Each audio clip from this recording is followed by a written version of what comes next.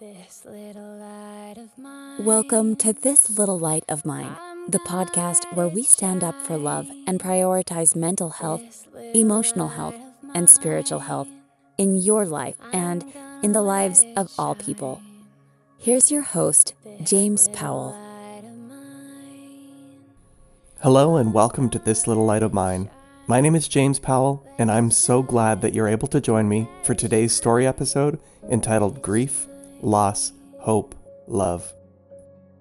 One of the more surprising things that I discovered during my time in rehab was the duality of recovery.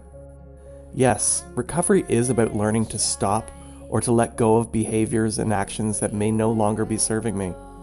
And recovery is also about remembering behaviors and actions that I had almost given up hope for. For me, my recovery journey has been a twisting and winding road where I'm being reminded and retaught that I'm worthy of love, that I'm lovable, and that I'm capable of loving others. In today's story episode, I take you back inside the walls of my rehab experience to share what I learned about grief and loss, and about how avoiding pain was also helping me to avoid the one thing that I've been searching for my entire life. When I started to be with my grief and loss, I also started to find hope and love. And with that, here's today's story episode, Grief, Loss, Hope, Love.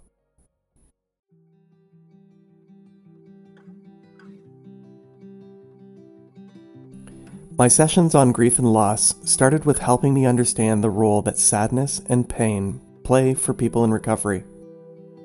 Using the work of trauma and addiction expert Patrick Carnes, our group therapist explained how developing skills for coping with loss and pain are essential for a healthy life. She taught us all that sorrow always emerges and that many recovery paths can be hijacked when individuals avoid the process of looking at the pain that they may be consciously or unconsciously running from or avoiding. She helped us all to understand that the grief and loss assignments in our rehab curriculum were designed to intentionally look at and be with our pain.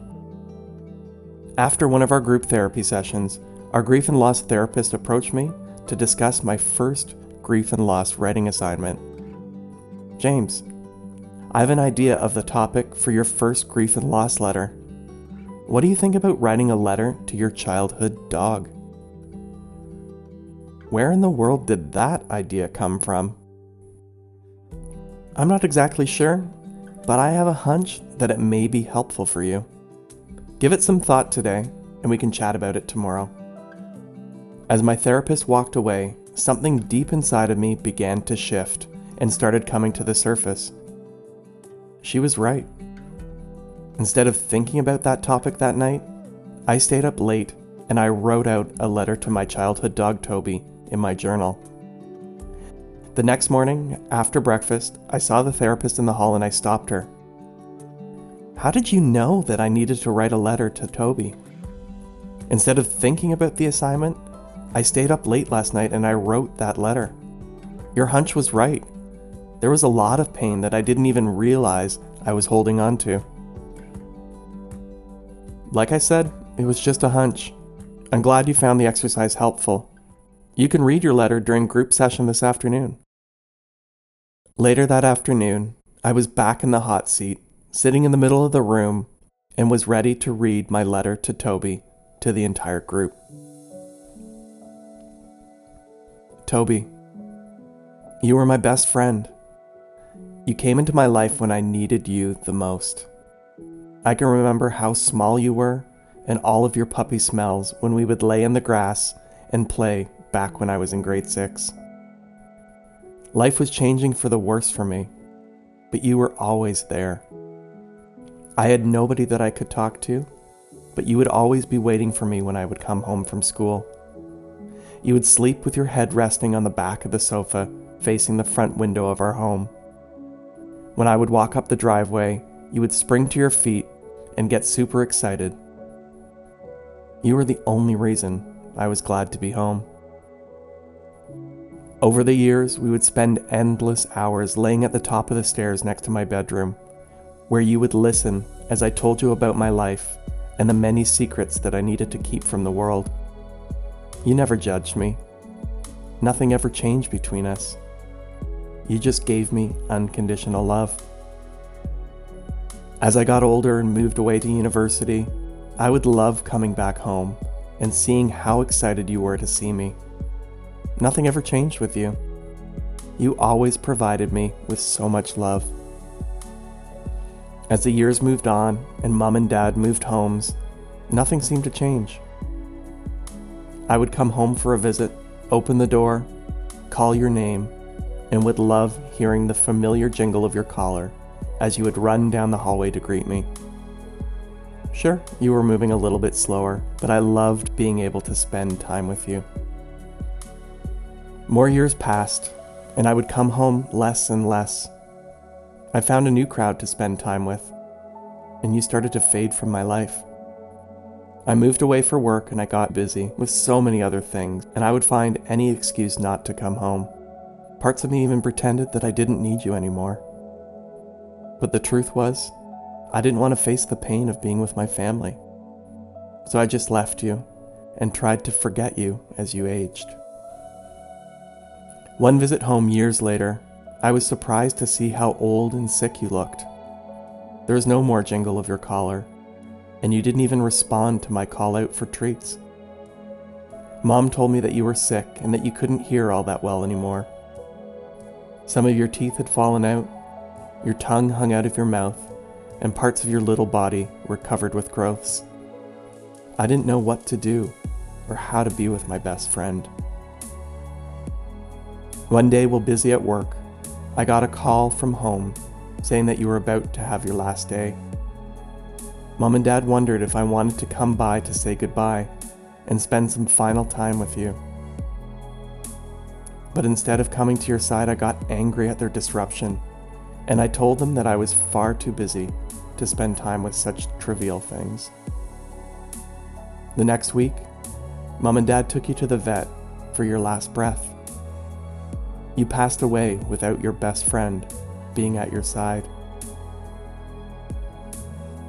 You were there for so much of my life. You gave me so many glimmers of joy and provided me with your unconditional love. But when you needed me most, I wasn't there for you. I was too busy. I miss you so much, Toby. I would give anything to have you over to my place now to spend that final time together. We would lay together on the couch for hours and we would just talk.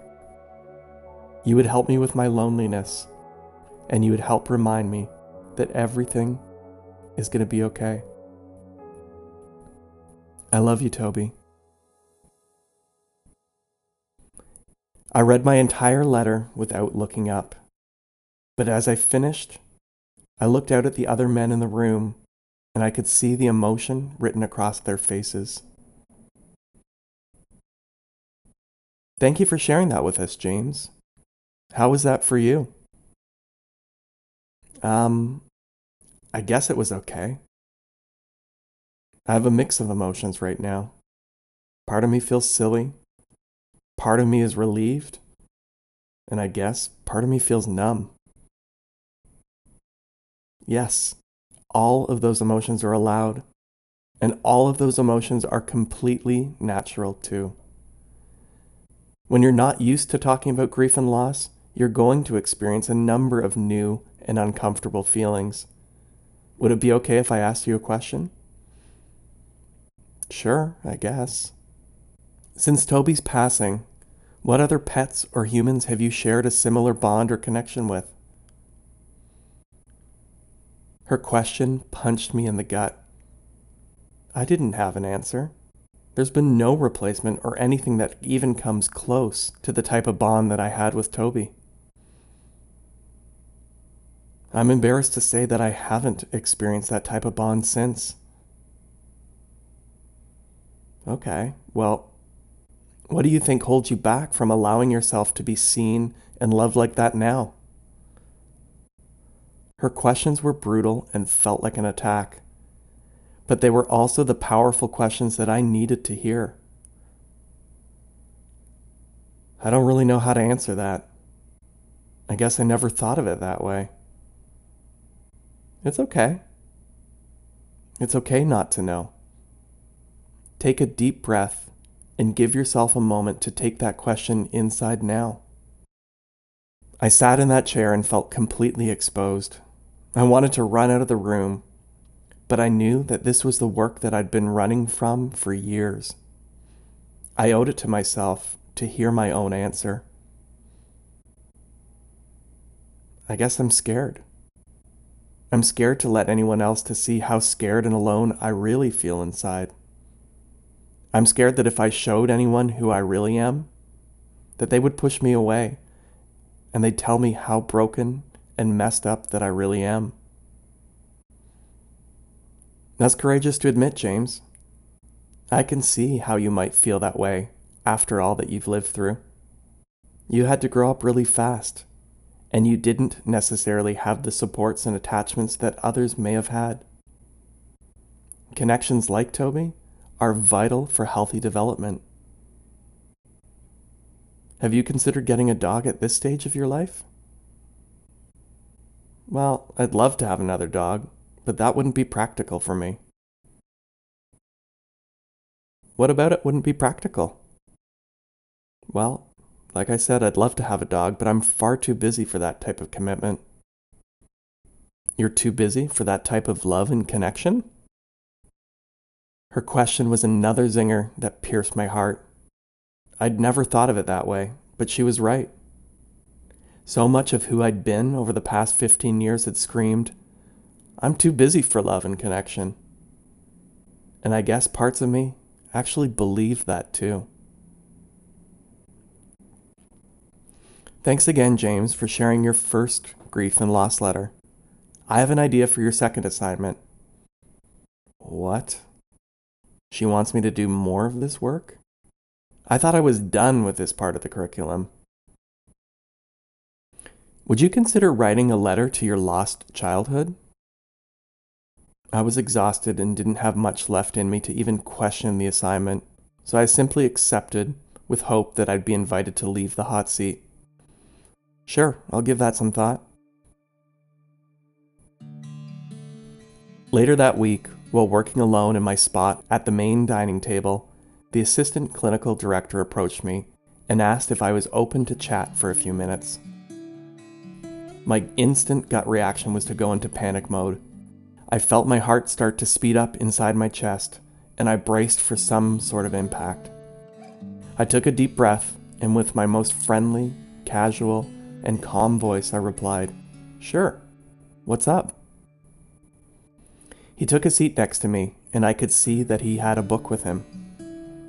I wanted to check in to see how your time is going, and if there's anything that I can do to make your time here more comfortable. I tried to let out some of my anxiety by making a joke about the food and asking if we could possibly get a pizza and some wings for dinner one night. Sure, that shouldn't be a problem. I'll note that down and see if we can make that happen next week. And with the casual banter out of the way, he handed me the book that he was holding on to. As I looked down at the title, and as my stomach churned, I was hit with an odd knowing that this book would have a profound impact on my life. Commitment and Healing: Gay Men and the Need for Romantic Love by Richard A. Isay, MD. I looked up, and the only words I could find were a muffled, "Thank you."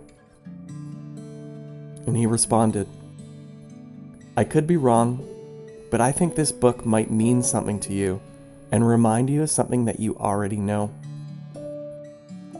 As I held onto the book and tried not to awkwardly squirm or pick at my nails, he continued speaking. "I also have a challenge for you.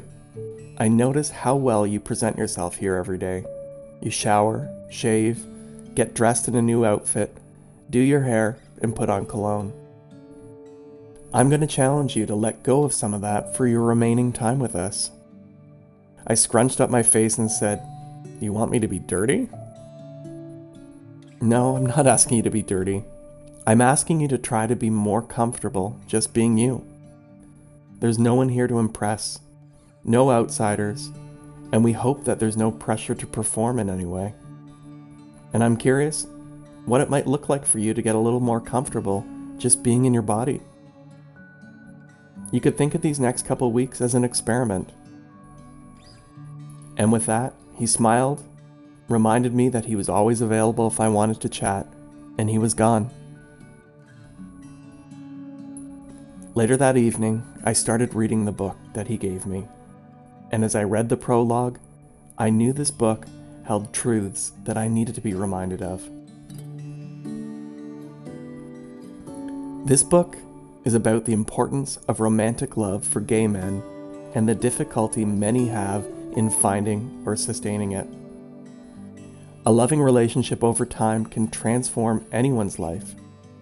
The sustained devotion of one person is especially important to gay men who have been rejected or misunderstood by either or both parents in childhood, and then by their peers during adolescence. As adults, they usually discover that their capacity to experience or express need is inhibited, and their ability to accept another's love becomes more difficult with every passing year. Many of these men, mistrusting, fearful, or even unaware of their need for love, have sought happiness without intimacy, or intimacy without commitment until midlife. Then a sense of emptiness or aloneness usually convinces them that an intimate and committed relationship combining sexual passion and deep friendship over many years stands the best chance of providing the happiness that has thus far eluded them.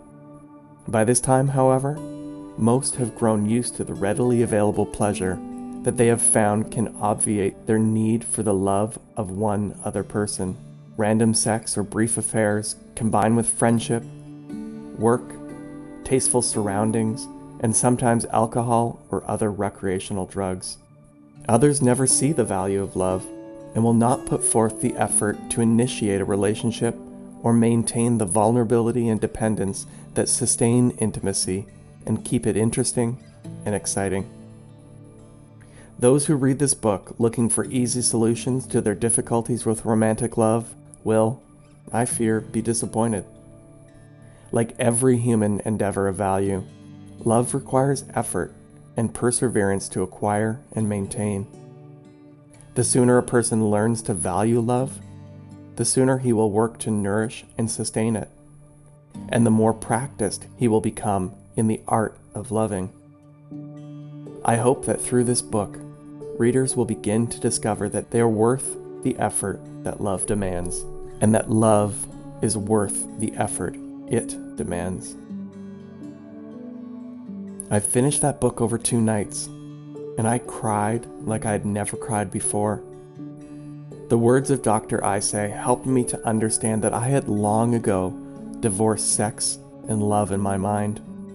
I had told myself that both could not exist for me or in my world.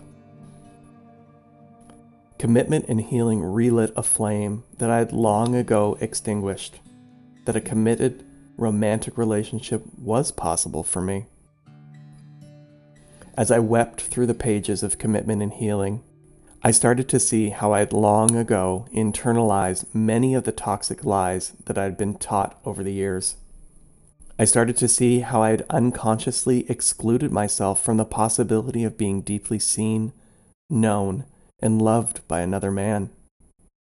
I started to see that I had been excluding myself from something that I deeply desired and fundamentally needed.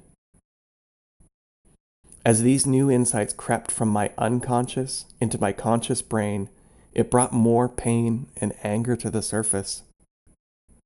I used these uncomfortable emotions to fuel me forward with what I hoped would be my final grief and loss letter to my lost childhood. This is the letter that I've been running from for almost my entire life. I've been afraid of feeling this loss because, quite frankly, it's so expansive that I don't know what to do with it, and I don't know who I would be without this loss. In many ways, my loss has almost become my identity. Instead of addressing this loss, I've learned how to put a smile on my face and repeat the words, I'm fine, and everything's great. And when that didn't work, I switched to plan B, where I attempted to prove to everyone, including myself, how good I was. Good marks, top schools, great jobs, savings, investments, homes, cars, vacations, partners, you get the picture. These were the many ways that I showed the world that I'm fine and I'm not broken. But behind my smile, a monster was raging. My fierce self-reliance, my sarcasm and quick wit, and much of my drive was a cover for an internal war of confusion, shame, and self-blame. After years of trying to pray the gay away and enduring messages of living a godly life only through celibacy, I internalized your hate. Parts of me actually believed that I was not allowed to love. By not receiving the unconditional love and protection that I needed, part of me did break. In the space where love should be, it has been replaced with a constant state of fear. I'm in a perpetual mode of fight or flight, where I'm always waiting for the other shoe to drop. I suspiciously approach every situation and relationship looking for the fine print, which will condemn me and send me into exile. This is a horrible way to exist, and I'm exhausted from hustling for everyone's approval, including my own. By not protecting me, you stole my innocence, my ability to authentically connect with myself, with others, and with God. Living in this place of fear, I could never risk being vulnerable, to know, feel, or show my actual feelings, to trust myself, let alone anyone else, or to even relax. I lost who I was. I lost my self-esteem and my self-worth. I was a newly planted flower who was placed in a dark closet and was expected to grow and thrive. It doesn't work that way. By not being protected, my childhood was stolen.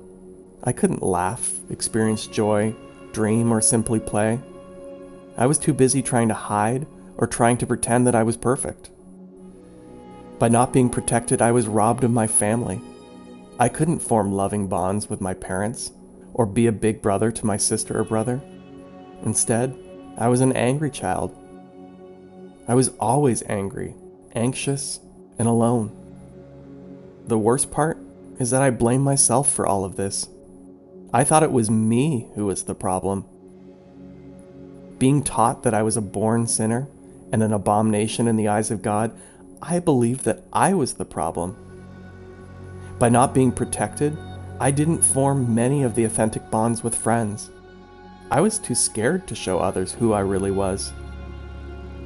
And because of that, I lost the opportunity to fall in love, to date, and to be guided through my teens by my parents. I couldn't risk any of that. To compensate for this loss, I dove into the first job available and let that propel me forward. I lost the opportunity to explore a career that really meant something to me. For me, job and career, it was just a way to get out. But my biggest loss is my ability to love or be loved.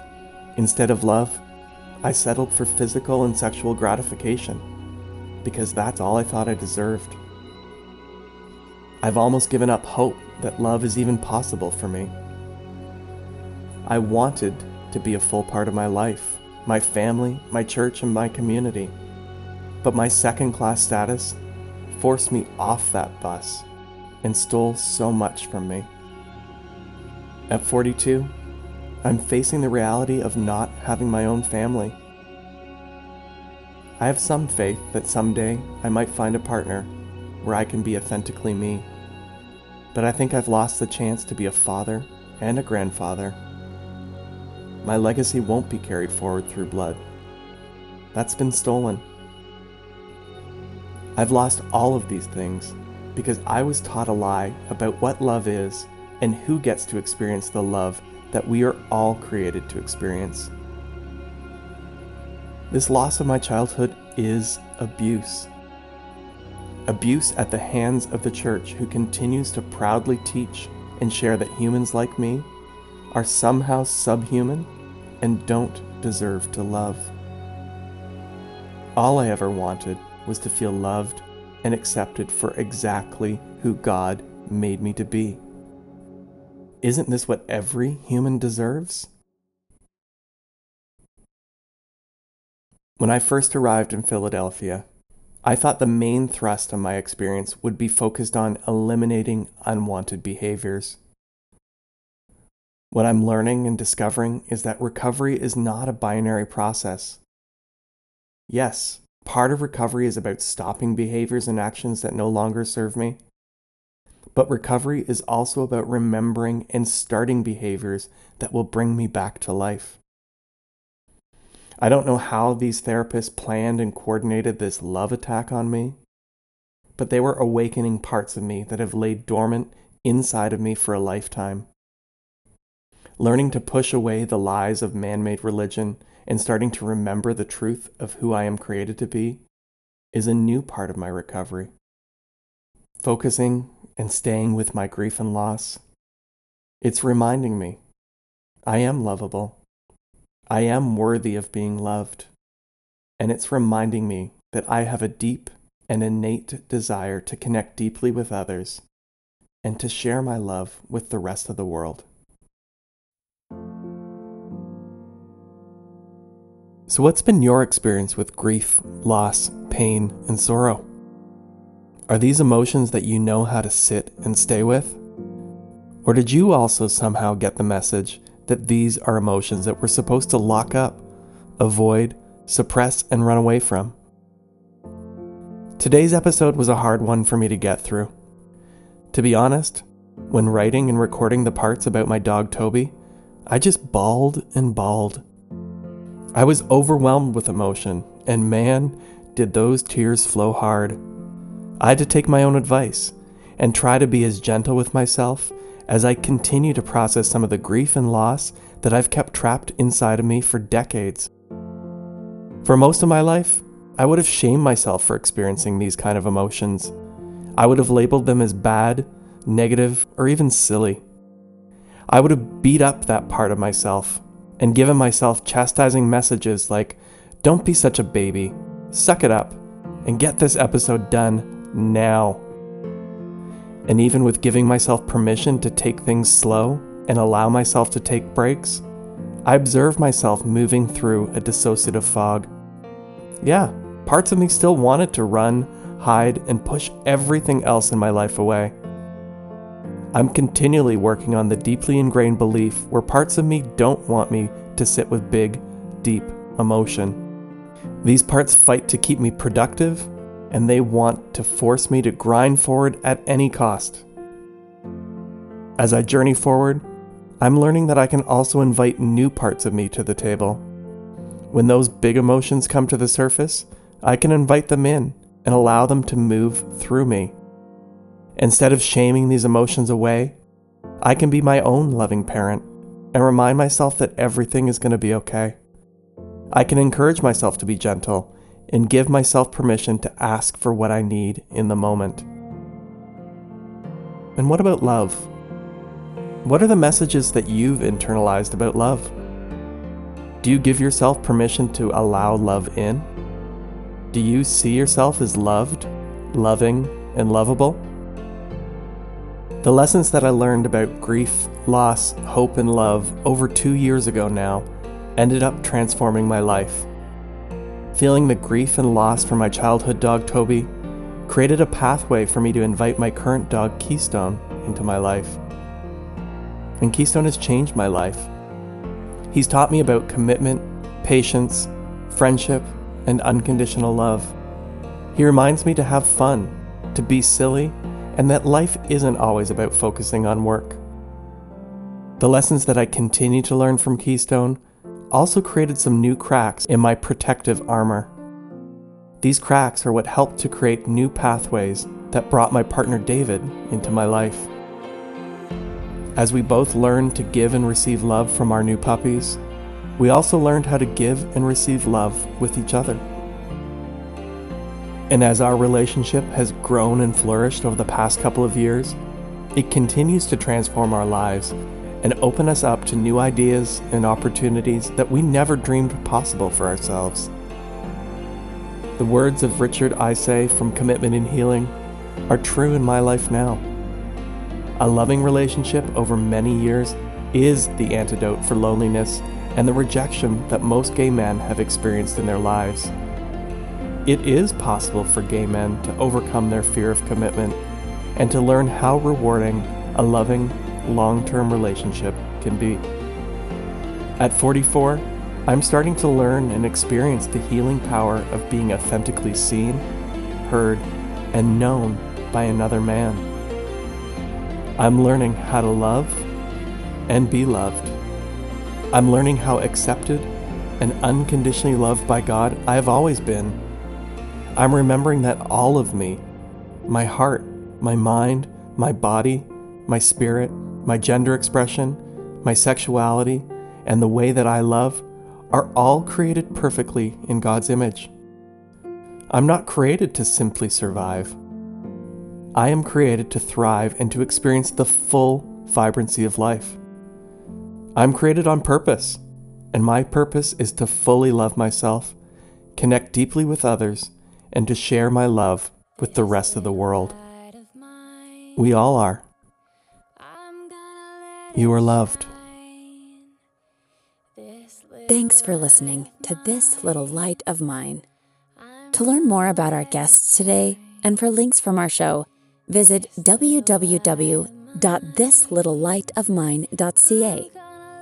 If you enjoyed this episode or feel that it could bring love and acceptance into someone else's life, please like, rate, review, and share so that we can build our community and bring more love into the world for all people. Now go and let your light shine bright because you are loved.